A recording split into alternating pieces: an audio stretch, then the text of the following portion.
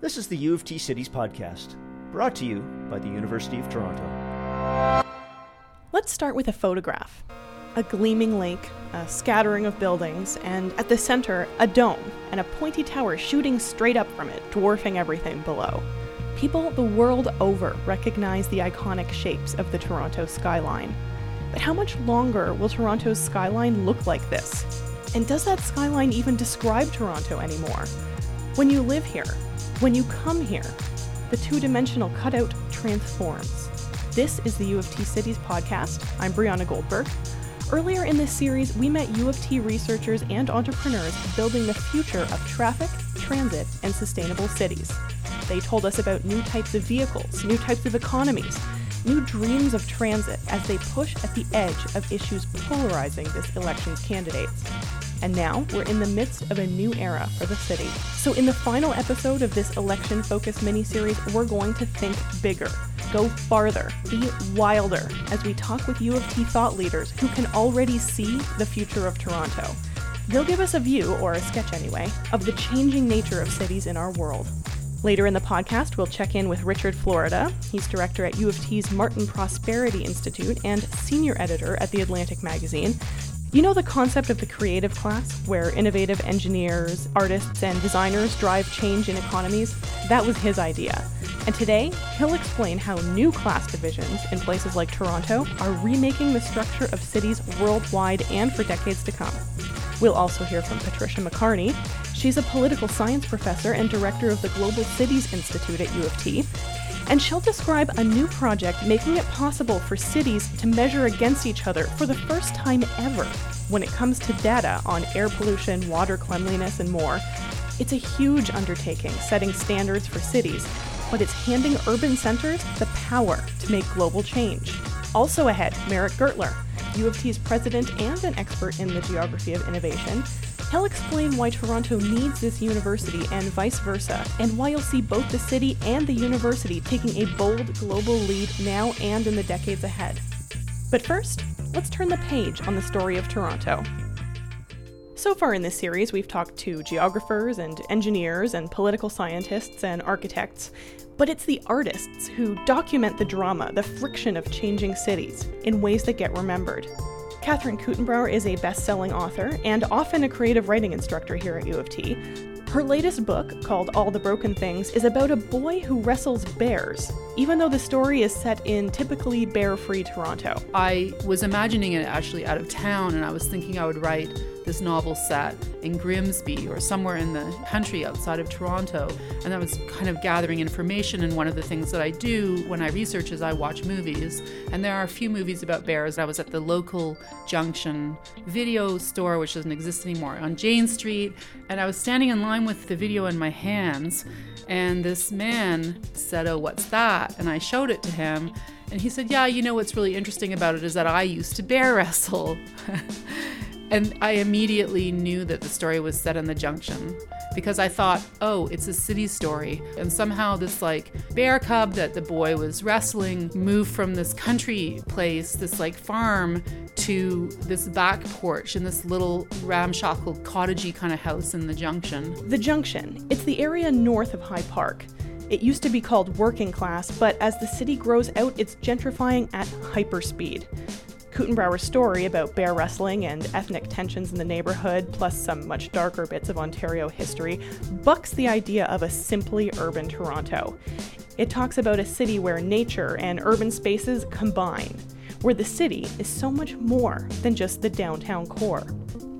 We've heard this idea of a hybrid city again and again through this miniseries when it comes to the future of transit planning and vehicles on our roads. But of course, it's also happening in the stories we tell. Gone are the tales of parochial old Toronto the Good. Kuttenbauer and other authors at U of T are bringing the future Toronto to life in stories reflecting a city as wild as it is, as wild as it can be. I grew up in the country outside of Ottawa, and I've always had an affinity for animals. And so the first stories that I started to write about Toronto, these animals were seeping in. And I mean, of course, because the Junction is bordered on the south by High Park, this massive green space in Toronto, and bordered on the west by the Humber River and all the parkways that run through there. And on the north, even though it's not really nominally a green space, the rail line, which is kind of a conduit for animals too.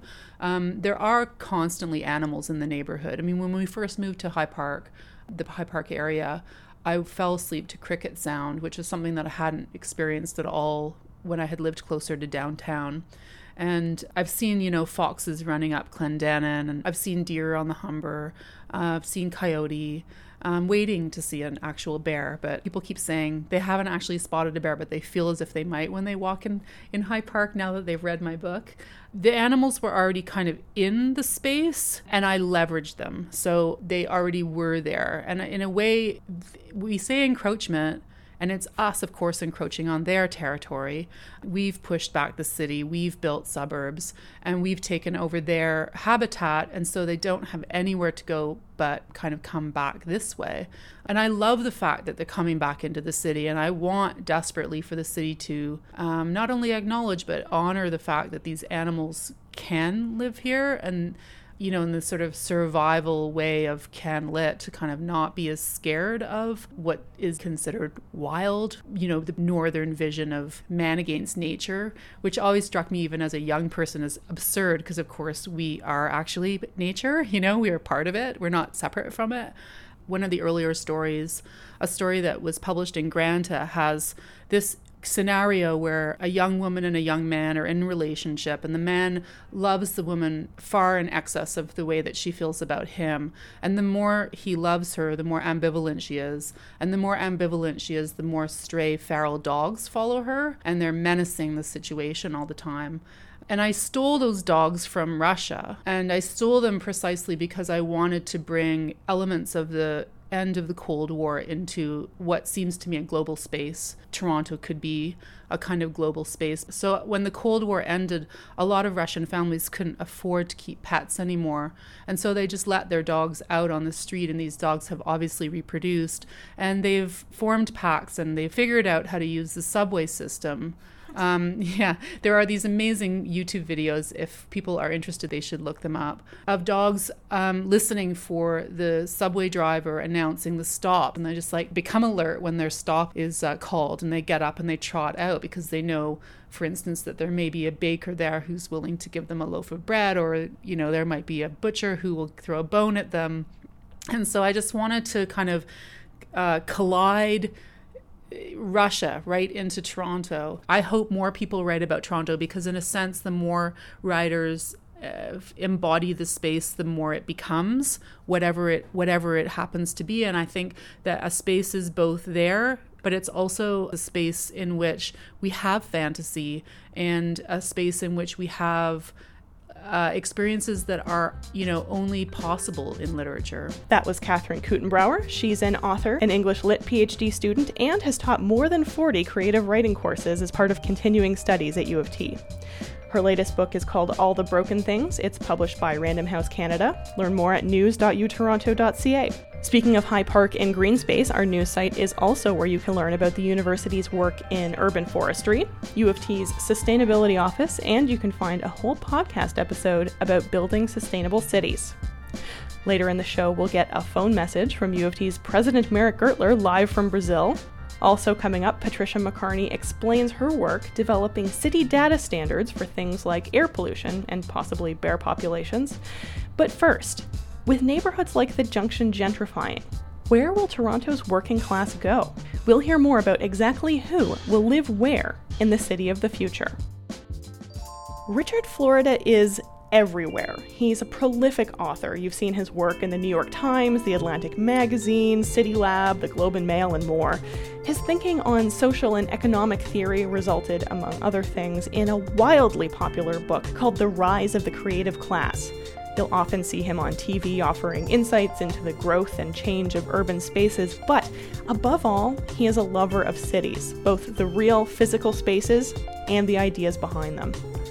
Florida directs U of T's Martin Prosperity Institute.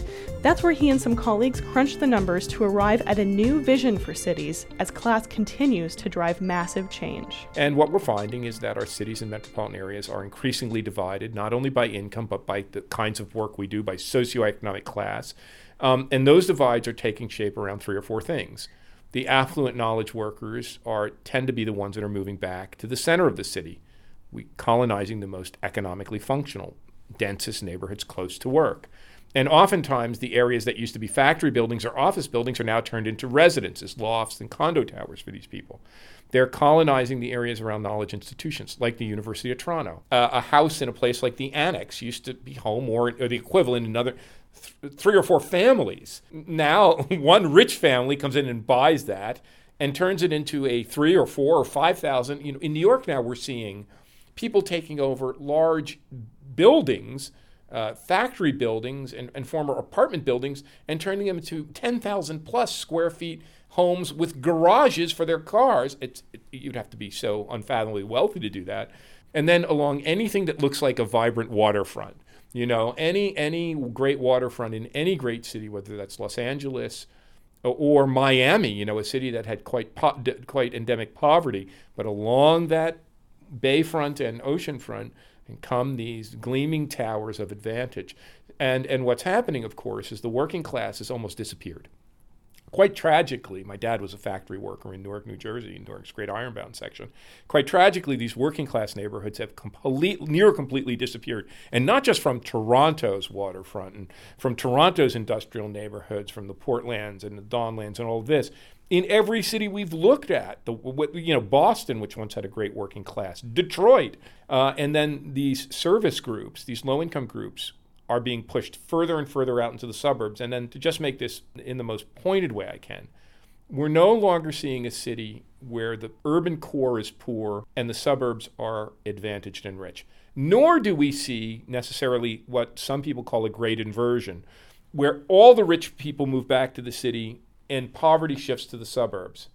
What we're seeing, we call it a patchwork or a quilt of concentrated advantage next door to concentrated disadvantage, and where the urban and suburban blur, and our new metropolis is one of fractals, of fractures, of advantage and disadvantage living side by side. And that's quite tragic because just as the good middle-class factory jobs have been taken out of our economy and labor market, so have those good middle-class neighborhoods that so many people, like my very own parents, aspire to.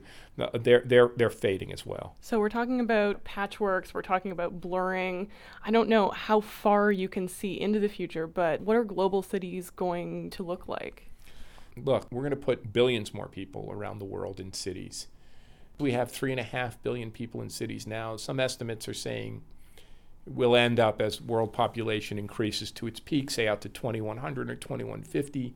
And the rate of urbanization, which is about half of us today, goes out to about 75 or 80 or 90%.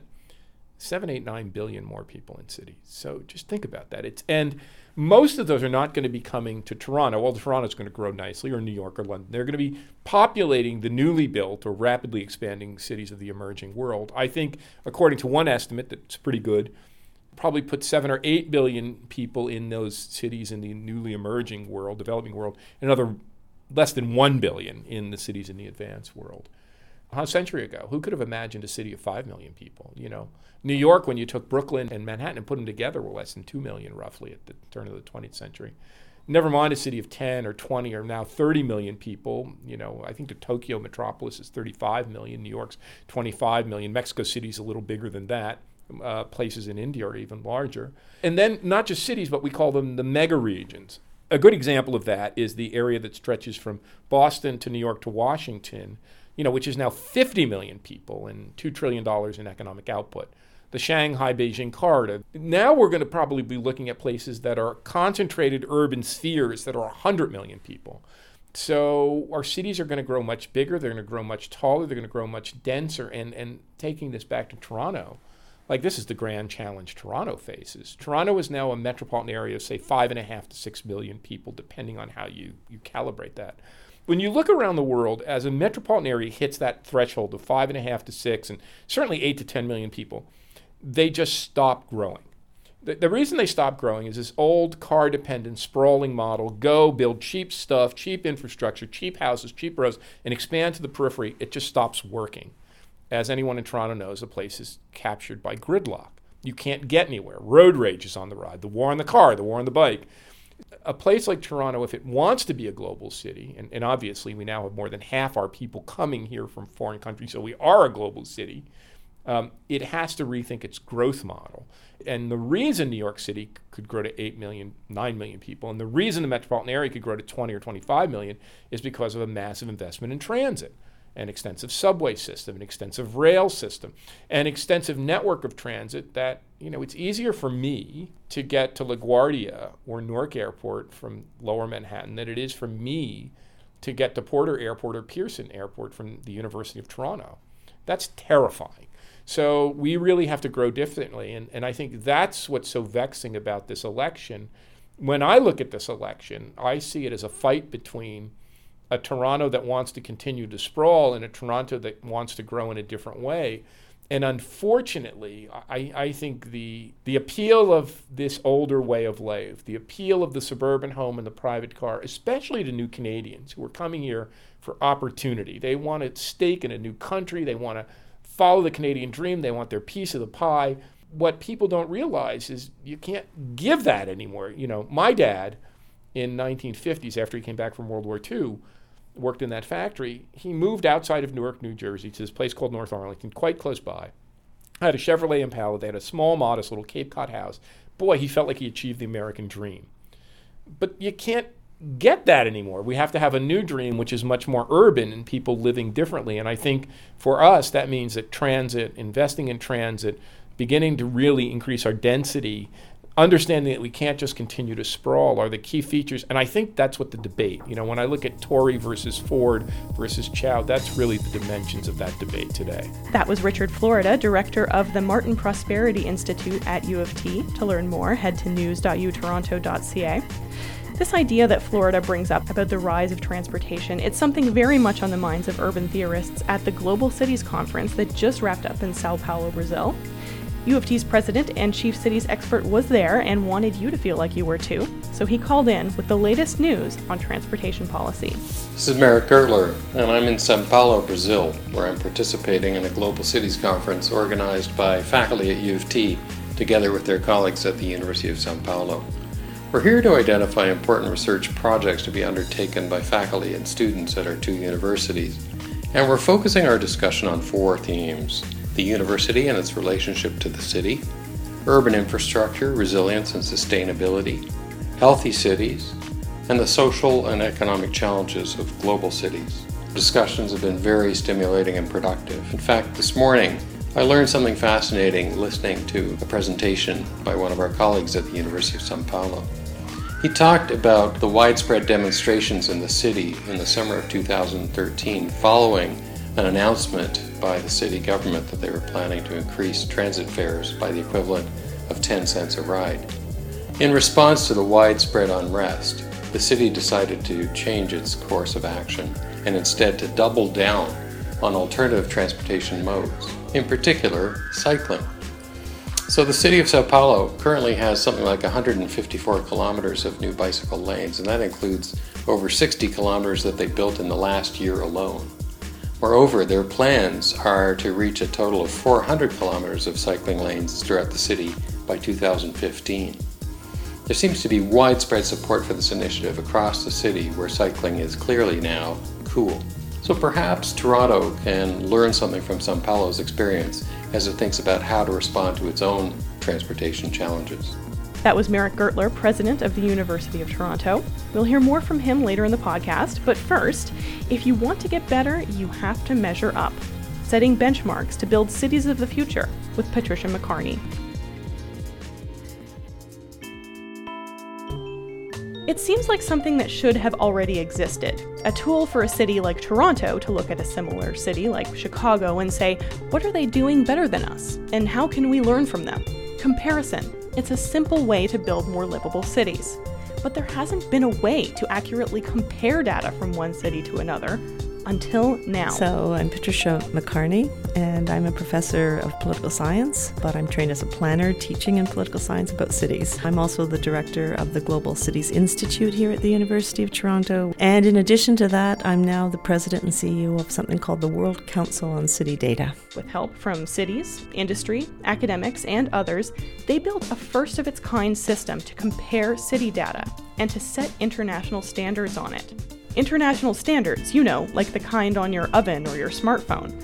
sounds a bit dry, but in this case, it's actually political. These standards will be the fuel for evidence-informed debate as citizens and policymakers fight for smarter cities and smarter change. Most data is built by national institutions, national government, national statistics agencies, but it's not built by cities in a comparative framework that cities can talk to each other. So that's why borders matter. That's why Toronto can't talk to Chicago, because national statistical agencies measure cities and measure things differently in cities. So we started back in 2007-8 to try and think about how to build this. We started with 9 pilot cities across Latin America, the US, and Canada. Toronto being one of them, Montreal and Vancouver being the other 2. Also Bogota, Sao Paulo, King County, which is Seattle. A number of cities, and we asked the question, what indicators are you already gathering in your city? And we thought there would be quite a bit of data in cities, but we weren't sure. Turned out, cities gather a tremendous amount of data, and they gather it on exactly the same things. So they gather it on transit, they gather it on water, waste management, education, health, safety, all the usual delivery of services that city managers and mayors care about. Turned out that the 9 cities were gathering hundreds of indicators each on all the same things. 1,100 indicators were put on the table when we convened the meeting. It was here at Metro Hall with Mayor Miller at the time. The 9 cities came together, put all their indicators on the table. There were 1,100 of them across 9 cities, but there were only 2 that were comparable. So we decided it was time to crack that. We wanted to solve this. How are we doing on emergency response time? How are we doing on hospital beds per 100,000 relative to our peers? And mayors increasingly are asking that question. So we started to build definitions, methodologies, numerator, denominator, evening it all out and standardizing the measures. Flash forward 6 years. From our 9 pilots back then, we rewrote 100 indicators, methodologies, definitions. What is a police officer, right down to, particulate matter in the air, PM10 and PM2.5 measurements. We ended up with 255 cities reporting our standardized set of indicators, 255 cities across 82 countries, with Toronto as the hub for this incredible network of cities. That's what we've built inside the Global Cities Institute here at the university. We decided 2.5 years ago now to actually go to the International Organization for Standardization. It's based out of Geneva. It standardizes light bulbs and all the parts of your cell phone and tractors and car parts, and is very technical, and said, well, we have a standard for city indicators that cities can actually have an even set of measures. They didn't quite understand the importance of it, I would say. That's a polite way of saying we came home with nothing to show for it. They just weren't interested in city indicators. But a few months later, we had a call from Geneva to say that, in fact, the Japanese national standards body had also stepped up and said, we'd like to standardize metrics around infrastructure for cities. And then the French were also asking for a management system. So they said, here's Canada asking for a standard on city indicators, the Japanese and the French. Let's put you together. And we have been working for 2 years, and we have now the first ISO standard ever on cities. We were very fast-tracked. It should take 6 years to build an ISO standard. It took us 2. And that's because we've been here at U of T building this. We've been building it for 6 years. We had 255 cities testing it. So it's built by cities, and it's built for cities based on their priorities for what they want to measure. So we went very quickly. So we have now a new standard that we're building, and this is called, very creatively, ISO 37121. So in the numeric system of ISO, it was ISO 37120 is our first one. Now we're building 121. And that's on resilience. So that's going to be a huge boon for cities, because increasingly with the extreme weather events, so our ice storm, in Sandy and New York and all over the world, in the Philippines right now, the number one priority for cities is to think about how to prepare better because of the flooding that's happening in so many cities. So there's, even in the U.S., there's class action suits now because people's basements are flooding. And cities are going to face difficulties getting insurance because of this. They already are. So now this next standard will help to actually build capacity and transparency in local governments that says we are ready. Here's what we're doing. Here's our measurement. Here's the evidence, which will help to build insurance coverage and creditworthiness ratings and all kinds of spin-offs that we hadn't even suspected or thought about, 5 years ago when we were building this. So I'm thinking about, when you're talking about particulate matter, Shanghai comes to mind, obviously. They have challenges with pollution in the air. And there's so much power that these standards can have, that it can give to cities, but it also exposes their soft underbellies. How do you get cities on board with this? And how will it actually end up affecting their policies or the way that their cities develop? Mm-hmm. So you raised the question about China, about Shanghai. Shanghai, in the past, when we were building the indicators in the first round, we didn't have one city in China reporting, for the very reason you're suggesting, that all data is gathered nationally in China. So a lot of the statistics are geared to all cities in the country, but it's not cities reporting. And our model was to have cities reporting because we really wanted to make sure this was being built by cities, and it was built under the priorities for cities. And that is why we got traction so quickly, because those were the priorities. But now, with the ISO standard, Shanghai was one of the first cities to step up and say, we want to be part of this test of conformity for ISO standard. The Chinese are at the table helping us to build this. Why is that happening? Well, as you say, Beijing in particular, which has one of the highest PM concentrations, it may not make them look good, that's true. But what we're finding is that when you have good evidence to say to a senior government, our city really needs help on PM, or our city really needs help on infrastructure investment, or our commute time is the worst in the world, it may sound like you're being ranked and you're really behaving in a substandard mode, but it also helps to leverage. It leverages funding from senior levels of government. The credibility and third-party verification of that data has so much traction internationally. That was Patricia McCarney, head of the Global Cities Institute at U of T's Daniels Faculty of Architecture, Landscape, and Design. You can read about her work on the World Council on City Data and more at news.utoronto.ca. Coming up, we'll hear the president's views on U of T's best-kept secret. Merrick Gertler knows cities. He studied them as an award-winning urbanist and geographer, and now he's helping to build one as president of the University of Toronto.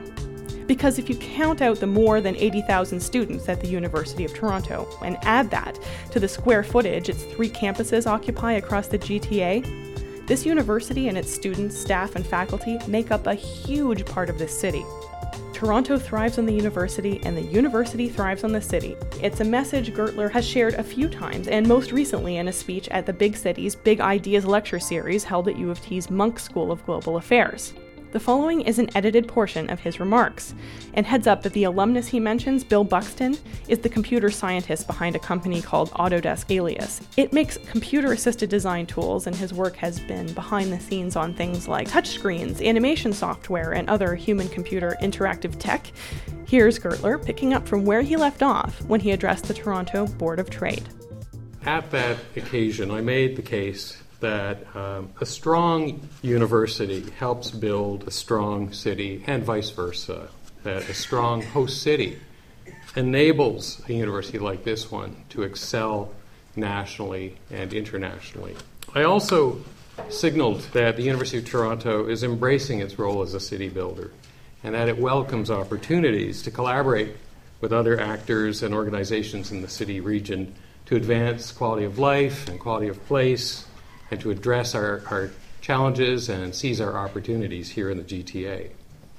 Now, I say this not just because it's the right thing to do, and I say this not just because I'm a cities guy who comes by these interests naturally, but also because it is really a matter of enlightened self-interest for the university. The better we make Toronto, the easier it is for us to attract and retain fantastic faculty, staff, and students from across Canada and around the world.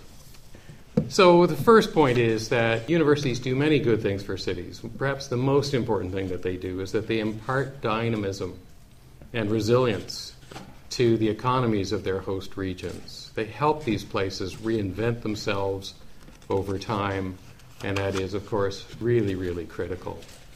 But at the same time that they are sources of dynamism, they are also sources of stability, and it's that unique combination which I think together makes them even more valuable. The idea that universities are tremendous stabilizers, sources of stability in urban economies, and also on the local neighborhoods that they inhabit. One of the ways that universities are able to do these two things is by connecting their host city region to the world and vice versa. So universities like this one connect Toronto to the world and connect the world to Toronto. They are one of the portals, the connecting points between us and the rest of the globe. In 1975, a 26-year-old music graduate from Queens arrived at U of T, intent on designing his own digital musical instruments. This is Bill Buxton. Alias, now Autodesk, was not a U of T startup per se, but it was and it remains a hotbed of innovation and entrepreneurial activity based right here in Toronto, producing leading-edge software for 3D design, engineering, and most famously for entertainment. Now, apart from disrupting and reinventing the way humans interact with computers, Buxton's contributions at Alias and Autodesk helped earn the company 3 Academy Awards. So, since the days when Buxton first joined Alias/Autodesk, the firm has employed more than 100 graduates at U of T. Moreover, over the years since those days, there has been frequent and continuous movement of employees and faculty and students between the firm and the university, just shuttling back and forth. And in 2011, U of T and Autodesk together received a Synergy Award for Innovation from NSERC, recognizing the remarkable output and value and impact that has come from this partnership. Now, it's a marvelous story, and I recounted it for a number of reasons. It illustrates beautifully many of my main points about the symbiotic relationship between universities and cities. In particular, it clearly shows how vital universities can be for the prosperity of their host regions, and vice versa. It demonstrates how things that are found in a host region benefit and enrich the university as well. And finally, the Buxton story nicely demonstrates how universities can be gateways for their institutions and for the city regions in which they are situated. But there is one other way in which the story of Bill Buxton is emblematic of Toronto and its leading research-intensive university. And that is this, that hardly anyone here knows this story. The success of Toronto, and indeed the success of the University of Toronto as a center for innovation, is a well-kept secret.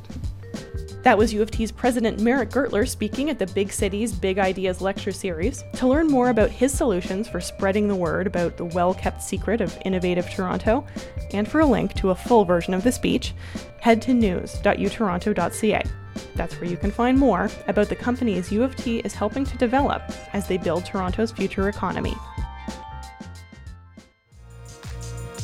From symbiotic relationships to international standards, and service classes patchworked against creative classes patchworked against skyscrapers and livelier green spaces flush with enlightened citizens and deer running through trails in High Park, these are just a few glimpses into Toronto's future, and they're made possible by the research, writing, and entrepreneurship going on at U of T.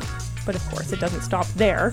U of T is helping Toronto get healthier at places like the Centre for Urban Health Initiatives and the Centre for Research on Inner City Health, and there's the student-run community health-focused Imagine Clinic too. It's opening up to active citizens with spaces like the Toronto Pan Am Sports Centre at U of T's Scarborough campus. It's integrating students with Toronto communities through initiatives like the new College Learning Without Borders program, which studies through field trips to Kensington Market and other cultural centres. It's teaching students how to build cities with the new master's degree in cities engineering and management. And then there are courses from cities experts like Deb Cowan and Zach Taylor and Eric Miller and all the other researchers interviewed in this and earlier episodes. We at the U of T Cities podcast were pleased to bring you all these stories in the mini-series. To find previous episodes featuring interviews on artificially intelligent traffic lights and environmentally responsive transit system, predictions for a new digital economy, and a whole lot more. Just head over to news.utoronto.ca. That's where you can find news and features on the U of T work transforming cities, entrepreneurship, health, education, and more. You can now subscribe to U of T News podcasts on iTunes. Find the link at news.utoronto.ca. Today we featured music made available on the Free Music Archive. The artists are Cheese and Pot C, The Silent Partner, The Custodian of Records, Jazzafari, Manag Quad, and Cosmic Analog Ensemble. This program was produced by me, Brianna Goldberg, with help from U of T News editor Jennifer Lantier. Special thanks to Dominic Ali for recording the Merrick Gertler speech, and special thanks to all of you for listening.